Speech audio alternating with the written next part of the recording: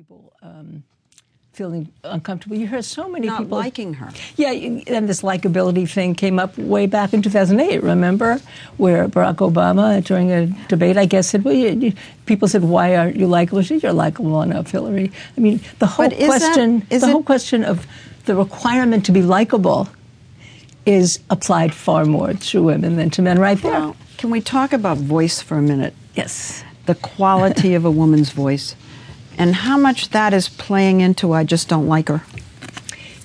Well, the one we hear all the time is, why does she yell? Yes. And I have heard people say, this has nothing to do with sexism. I just wish she'd stop yelling. Well, if you listen to any public speaker who is addressing a crowd of thousands who are yelling back, they have to raise their voices. They have to yell. And all candidates yell because they're talking over a crowd. But it just doesn't sit right when it's a woman.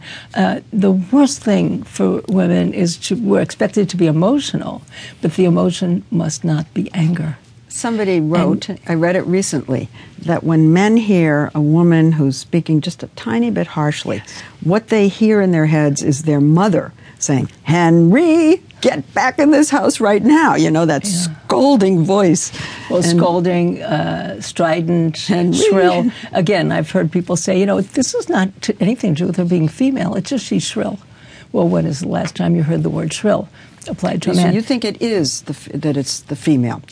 I do, and I think it's so important we're not talking about sexism as a kind of smear, you're sexist.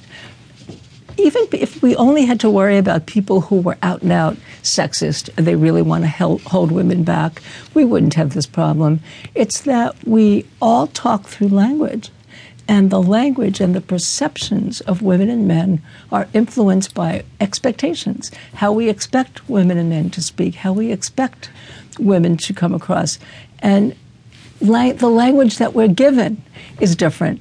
You have studied the difference between men and women going back to when we're four or 5 years old. Yeah. And I asked you to bring some tapes because I've seen what you've taped on, with children. And we're going to run. First, we're going to run boys and how they talk to each other. Mine's all the way up to there. Mine's up to the sky. Oh! Oh, man. Mine's all the way up to heaven. Mine's... Oh! Mine's up all the way up to God. They're competing about how high they can throw a ball. I love it. And it's often pointed out they're competitive where girls are cooperative. And it's often attributed to me. And it's true. Their talk is competitive, but it's also cooperative. They're cooperating. Girls. The boys too. The boys are cooperating. They are cooperating in the understanding that topping each other and being competitive is a way to have fun.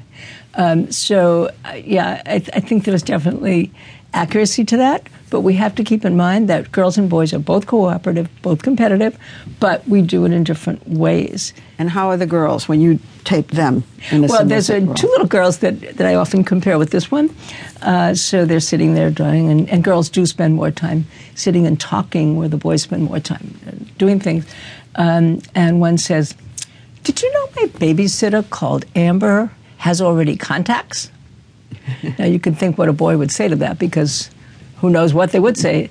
The other little girl says, "My mom has already contacts. My dad does too." And then the first girl is so pleased, and she says, "The same?"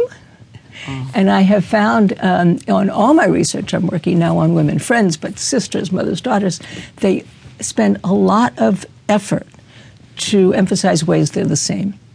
And if one woman says they have a problem and the other one says, "Oh yeah, I know, I have the same problem," then they both feel like they're more connected. That's where kind of the focus on the connection rather than topping each other.